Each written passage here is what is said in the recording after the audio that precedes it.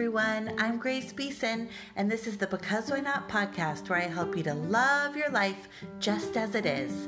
I'm a mindset and relationship coach, a 20-plus year wedding planner, a mom of 2 young boys, a wife, a daughter, a sister, a friend, and a relatable human on a constant journey of spiritual growth and personal development, all with a lot of laughter along for the ride. I'm a self-help junkie, a cookie addict, Bravo TV lover, and a former party girl committed to showing people there is joy to be found exactly where they are. Thanks for joining me.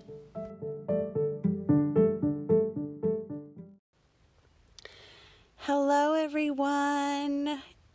It's Grace. Here I am again.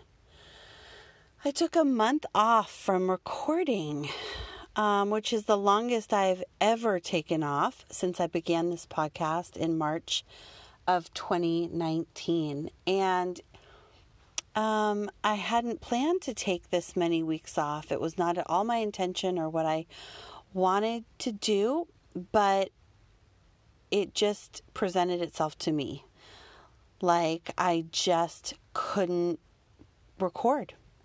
I couldn't find the words. It just became really clear that I needed to take a break. And for many, many reasons, there's just so much happening globally, locally, in our country, in our state, in my house, in my head, for all of us.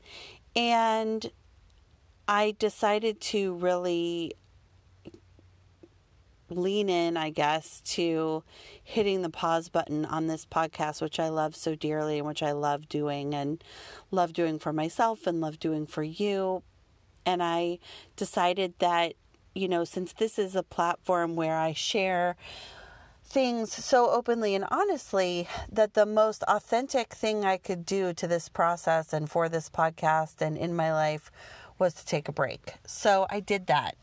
And I wondered every week or every few days or whenever, am I ready yet? And I kept thinking, no, I'm not. And what happened is just more kept happening in the world. And then I thought, oh my gosh, I'm getting backed up on things to talk about. There's so much happening. I mean, how do I even comment on everything? And what I've come around to here a month later, 4 weeks later, after I initially took a pause from this as I was in a place of overwhelm with my kids in their last weeks of school and with some work in my own world ramping up and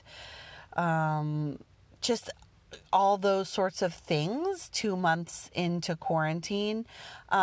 What happened is that during that time, the world got crazier and crazier with, of course, COVID-19 getting worse and numbers getting higher than they've ever been in North Carolina and in other places. But with the death of George Floyd in May, I believe it was May 24th in Minneapolis, and then the start of the protests and just everything associated with that and the uncovering of the murder of the innocent woman Breonna Taylor in Kentucky and just this resurgence and rebirth of all of the injustices that have been done to Black Americans over the last 400 years and what's happening in our country in the last 3 weeks is unlike anything I've ever seen. And I thought, how will I even begin to comment on that as a white 44-year-old woman? And gosh, I mean, it goes on and on and on. There's so much.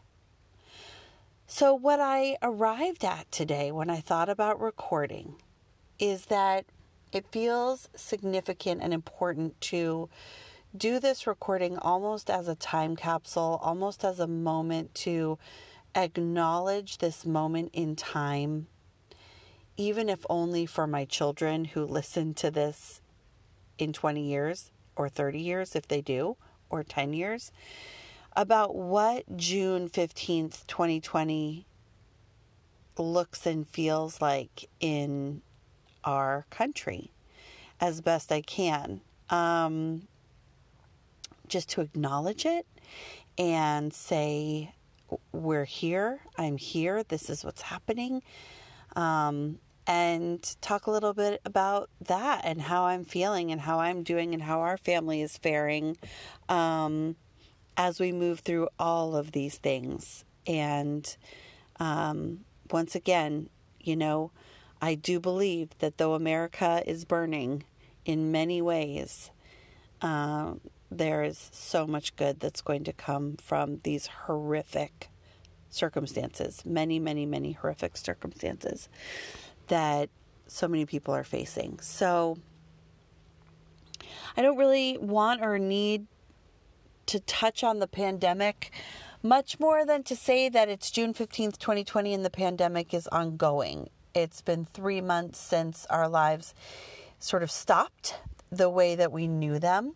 And we put in a lot of work, at least in Durham, North Carolina, to stay home for months, and began to open up slowly around here. And the numbers in North Carolina and in this area are today higher than they ever have been. And I just heard that hospitals are at 87% capacity. And we're hearing about lots of other states where the numbers are higher than they ever have been. Florida, California, and that is due to things opening up. And I was speaking to our cousin in Florida yesterday, and she was saying that they can trace it in Miami back to Memorial Day weekend. So, people are like, woohoo, we're hitting the beach and not social distancing. And there's been so much more uncovered about the way this virus is transmitted, and we know that it really is mostly through the droplets in the air, and it's so important to wear masks. And of course, when people are on top of each other at pool parties or on beaches or whatever, that isn't happening. So we've learned more about how the virus living on surfaces is less of a concern, but that it's not zero concern, but it's less of a concern, but it's really transmitted through the droplets in the air, which is why it's vital that we all wear masks and that we all distance as much as we can. And that we can pretty safely be outside with each other without masks if we're far away. We just really can't be breathing on each other or spitting on each other or swapping saliva or licking each other's faces. Speaking of, I cannot even imagine what it would be like to be single during this time and trying to date. I really shout out to those people who are on the dating apps and trying to figure out what to do. But as I stare into my garage that's filled with a go-kart and bicycles and Nerf guns, you can tell I'm far from that life and grateful for that. Not that there's so much kissing going on in this house as we navigate our crazy life, but hugs and kisses are allowed in our house, and that feels good. Feels good to be able to hug people. And I really feel for people who are on their own, alone, not having any human contact, not hugging at all. And I know that loneliness was an epidemic in this country and everywhere before this even happened. And I can only imagine how loneliness is affecting people now. So I want to share a reminder to reach out to your friends who are alone and check on them, older, younger, whatever, because loneliness is very, very, very real.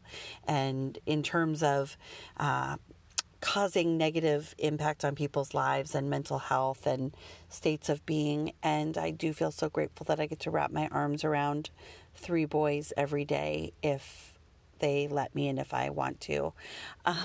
So that's what's happening in the pandemic. And yet I live in suburbia and we have this sort of peaceful enclave where it's not that ignorance is bliss, but we're able to avoid it. And I know how fortunate I am that we have green grass and we have a neighborhood that's safe where our kids bike around and see the same friends they've seen for months. We got this 15-foot in diameter round pool out back that's like, you blow up part of it, but then you fill it up, and it feels, oh my God, it's like amazing. I think for the rest of our lives, we'll be saying, remember when a blow up pool saved summer? Because of course, most camps are canceled, and the kids are just, they're here, and they're kind of finding joy in their own space and in their own lives in a way that they never have. And that's one of the wonderful things about this, is that so many of our kids stay so busy with activities and sports and school and camps and friends. And I love that my kids are really like kicking it old school, like going out in the neighborhood, seeing who's around, riding their bikes around, riding their scooters, playing baseball in the cul-de-sac, swimming in the blow-up pool. And we call it the Beeson Beach Club. And I put all of our seashells that we've collected on vacation out on the screened-in porch, and we play music and, just try and make it as fun as possible. But I am very aware, it is not lost on me that this is a great privilege that I have and that we have to be, number one, working from home. I mean, my husband does go work outside of the home at this bottle shop restaurant for his company, but very safely and with limited interaction with people. We have the great privilege to mostly be at home. Me, I'm mostly at home, and to be with my children, and to be in a very safe, beautiful neighborhood. And it's just not lost on me, that privilege. And I truly feel grateful for it all of the time, but this time in our lives has made me even more grateful for it, and really more grateful for everything. And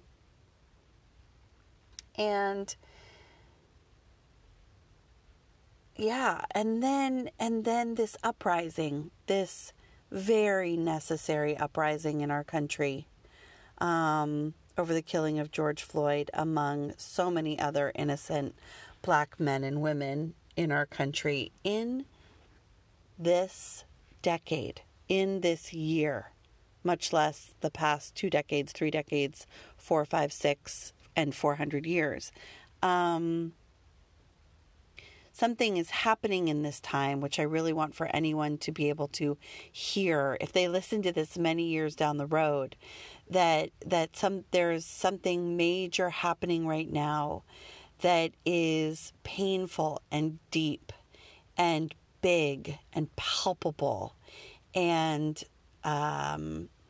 that I can only say I've not seen the likes of in my lifetime, and that I truly hope will be the change that is needed, that it will finally come, and that there have been so many uprisings before that I remember. I mean, dating back to Rodney King in 1992 in Los Angeles, and the Los Angeles riots, and there have been so many that I've been, sort of aware of, but clearly there's been so much that's remained with the systemic racism in America, and the fact that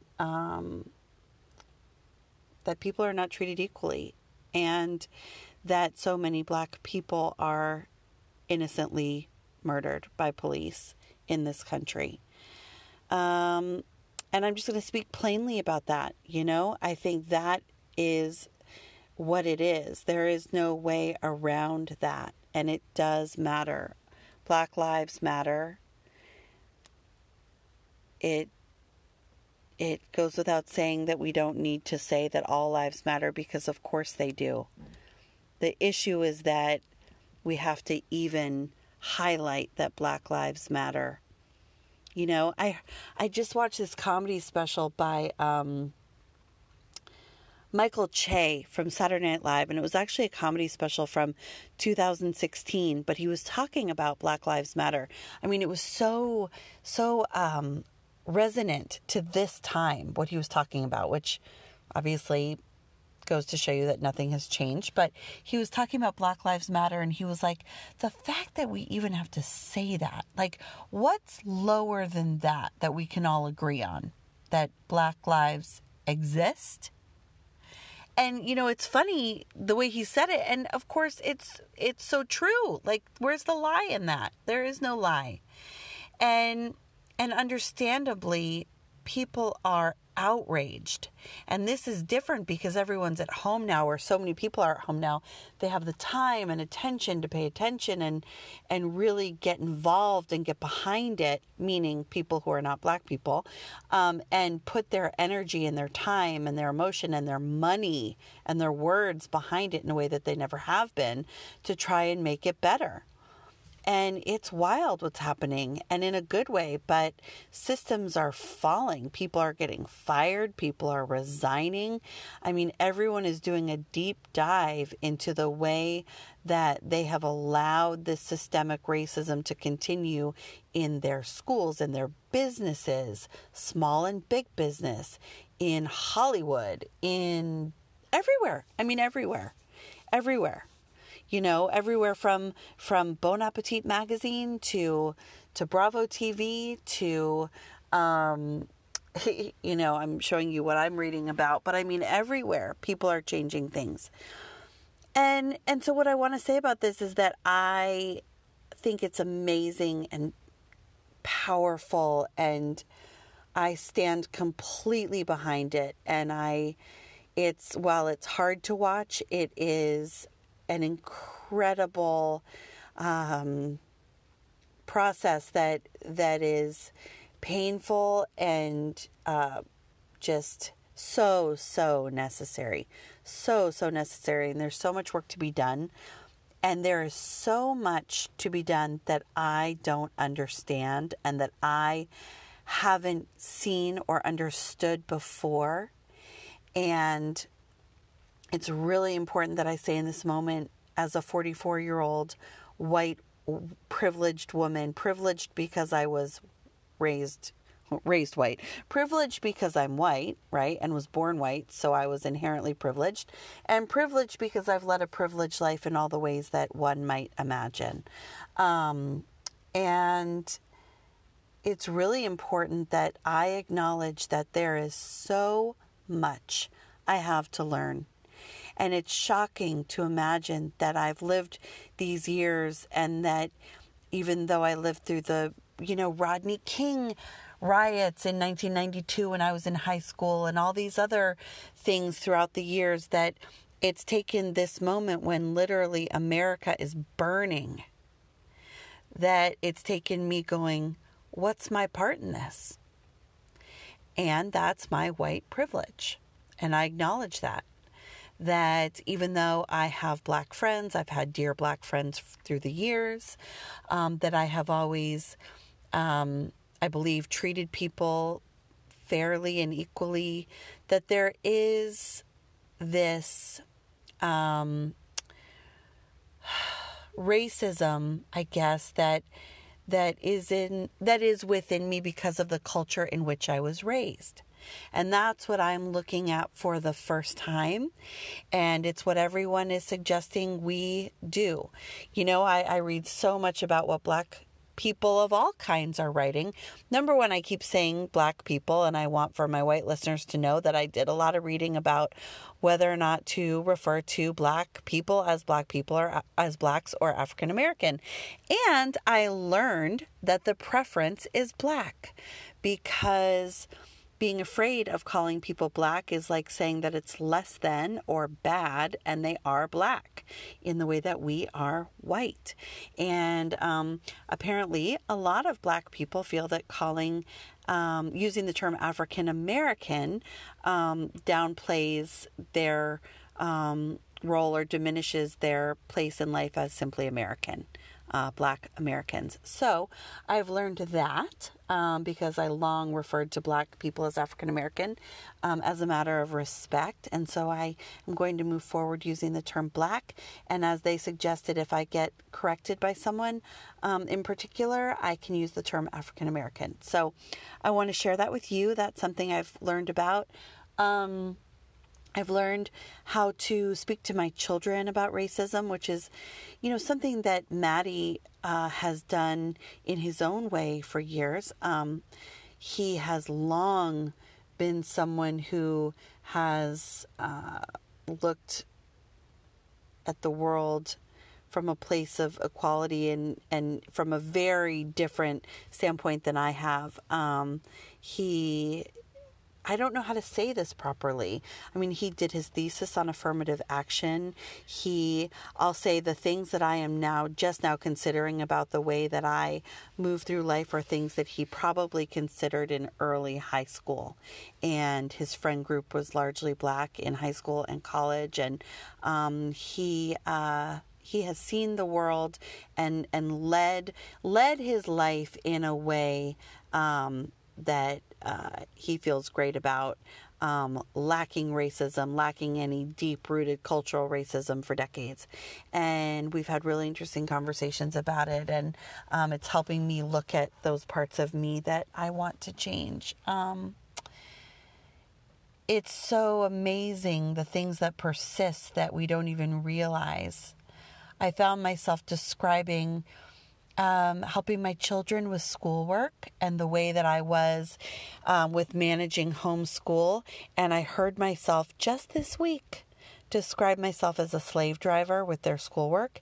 And immediately, for the first time in my life, I stopped myself and said out loud, "Oh, that's not okay." And the person I was talking to said, "I hear you, and I hear what you're saying, and I recognize that you're changing that right now." And it's just amazing. I mean, it's not something I've ever stopped myself from saying before. It's been in my vernacular. I picked it up somewhere. I learned it. It's just something people have said. And I'm learning, and I'm changing. I'm listening. I'm making an effort. And as you heard in that exchange I had with my other white friend, when she acknowledged me saying it and acknowledging that it wasn't okay, we're teaching each other, And I think that's what's different for me, is that I am really stopping and listening in a very significant way for the first time. I don't know if I can say I wasn't interested before. Perhaps there was part of that, or maybe there wasn't the conversation happening around me in such a strong way. It feels hard to say that I was someone who wouldn't have been open to hearing about someone's struggle or the way that their lives were challenging because they were Black, but I know that I'm guilty of that. And in fact, I can think of a really specific instance 2 years ago when a dear friend of mine was a guest professor for a year at my college and was sharing with this small group of friends of ours from our singing group in college about how her experience as a Black woman teaching at this small liberal arts college in Ohio was very challenging.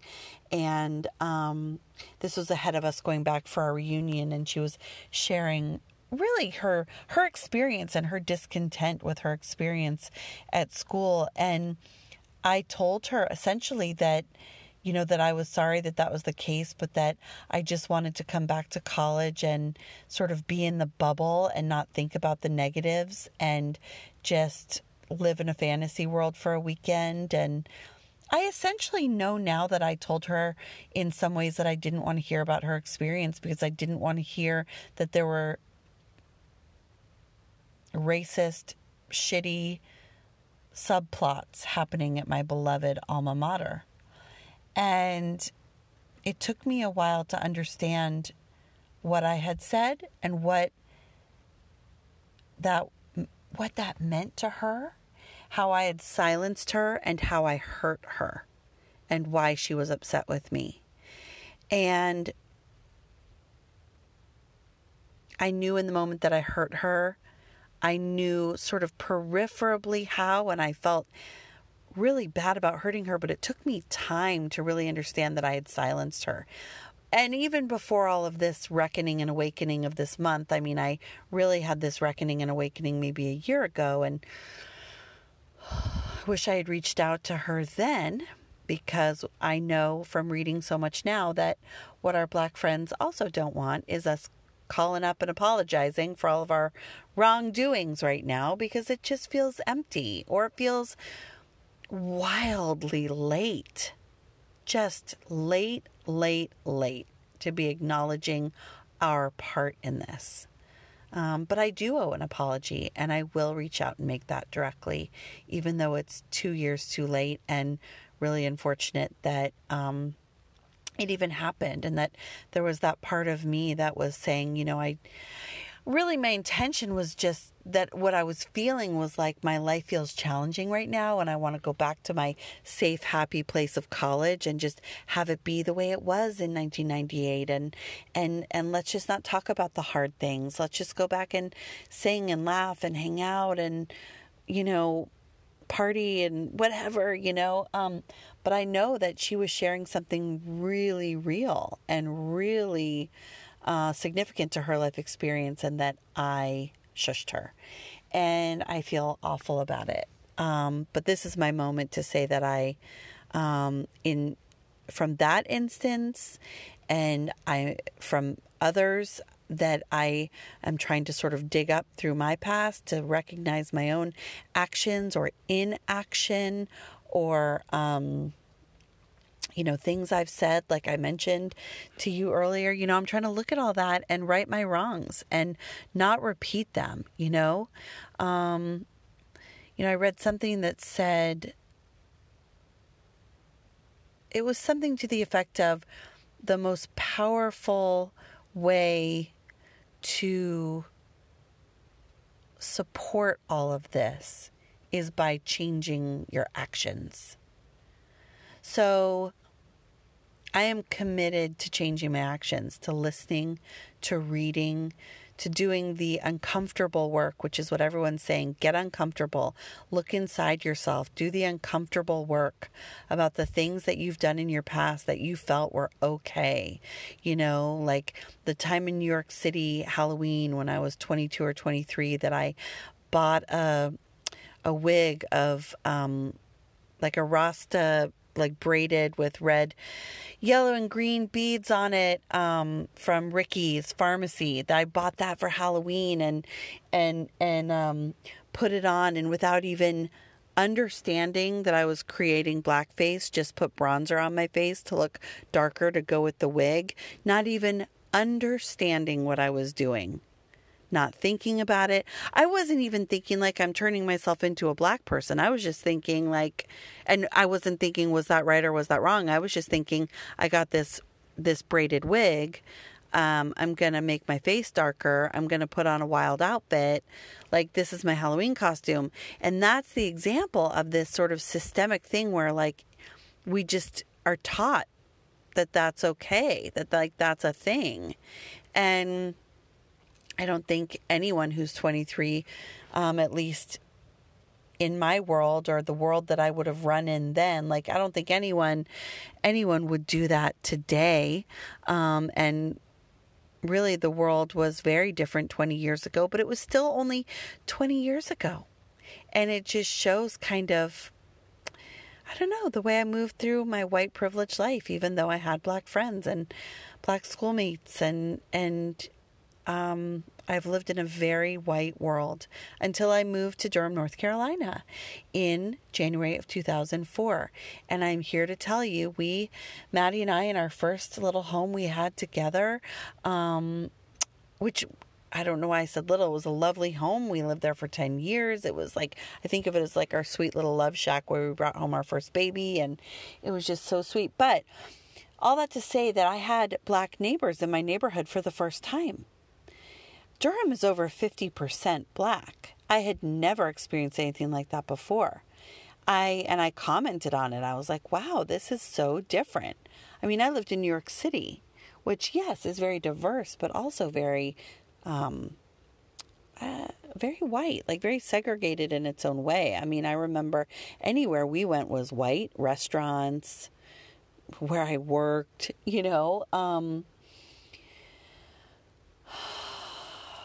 Durham really opened my eyes.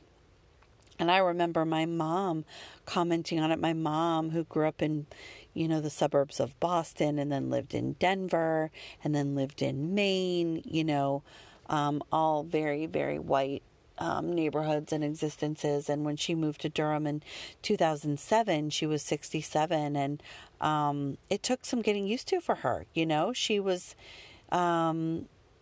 She would comment on it. And while my mom, who was in the theater for years and had so many gay friends and, supported all kinds of people and would have never, or still would never consider herself racist, really I remember thinking that her commentary about it showed how white her world had been, as mine had been too, And yet here I am 16 years into living here, and I am just acknowledging so many things for the first time. The language I use that has just been ingrained in me as being, commonplace or whatever it is. And I think, an apology for anything I've done is way too late. Yes, I am sorry. Yes, I feel, embarrassed. I feel a sense of regret. But me, I'm really focused on moving forward. And the very best thing I can do is to learn, to listen, to read, to open my eyes and ears.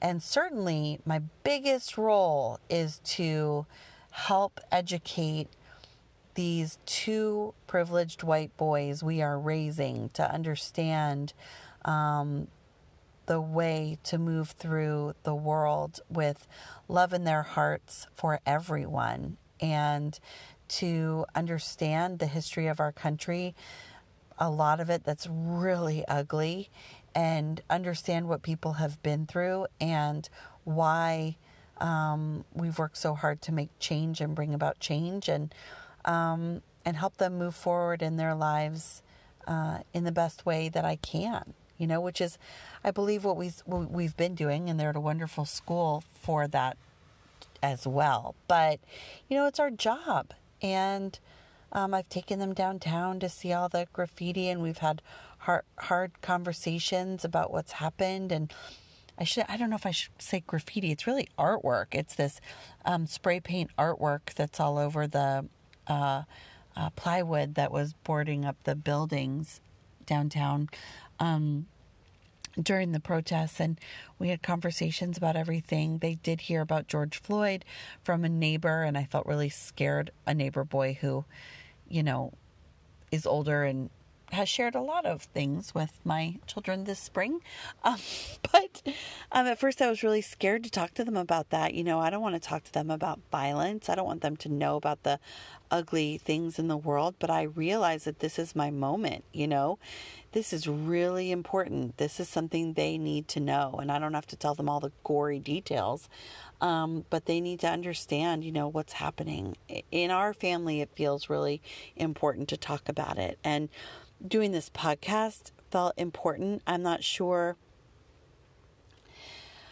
if I did it in the best way. I did it in the way that I know how. I just tried to share authentically and honestly what's going on and how I feel and how I'm moving forward with things, and recognize that it's June 15th, 2020.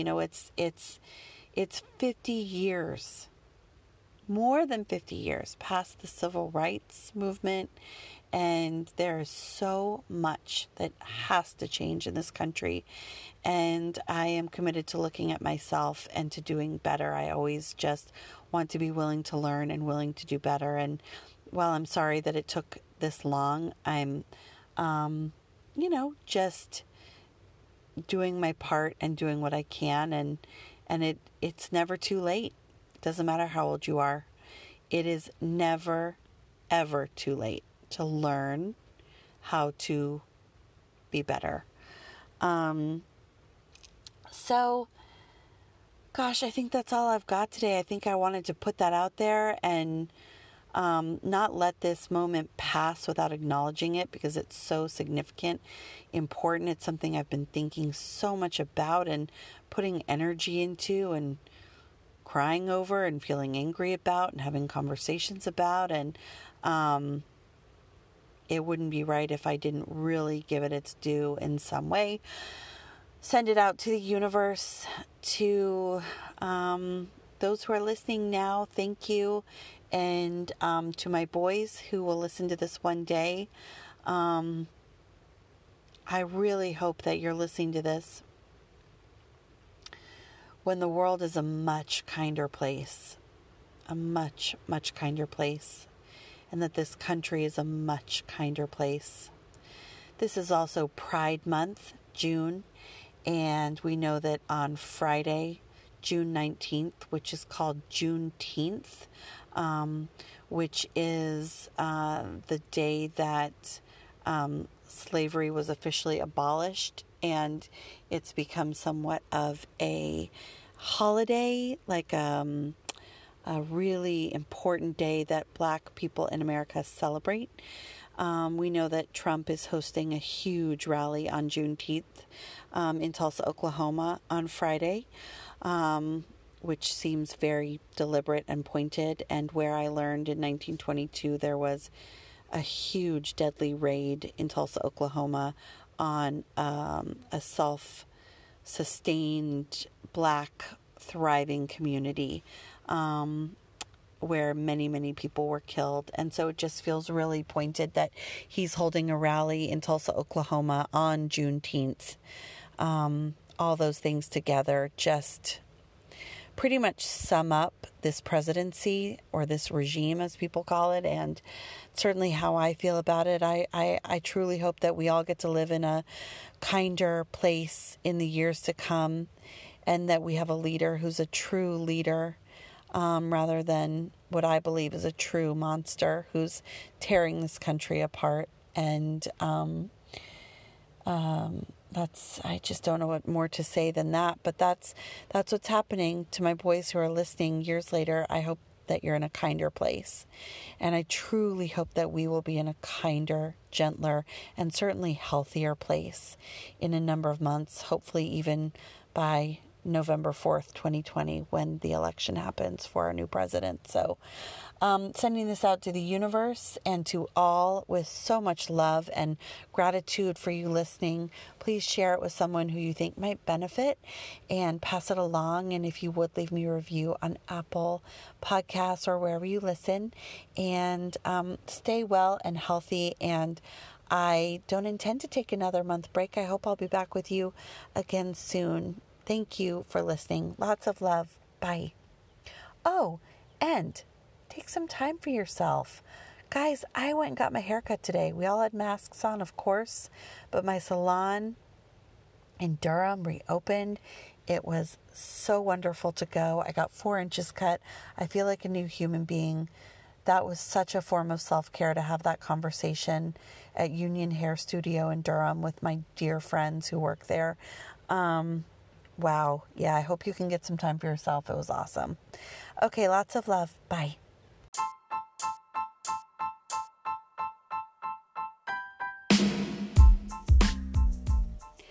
Thanks for listening today, guys.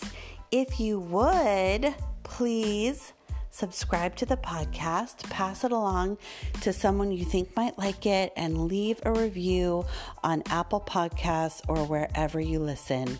It would really help so that more people can find Because Why Not? Thanks a lot. Bye.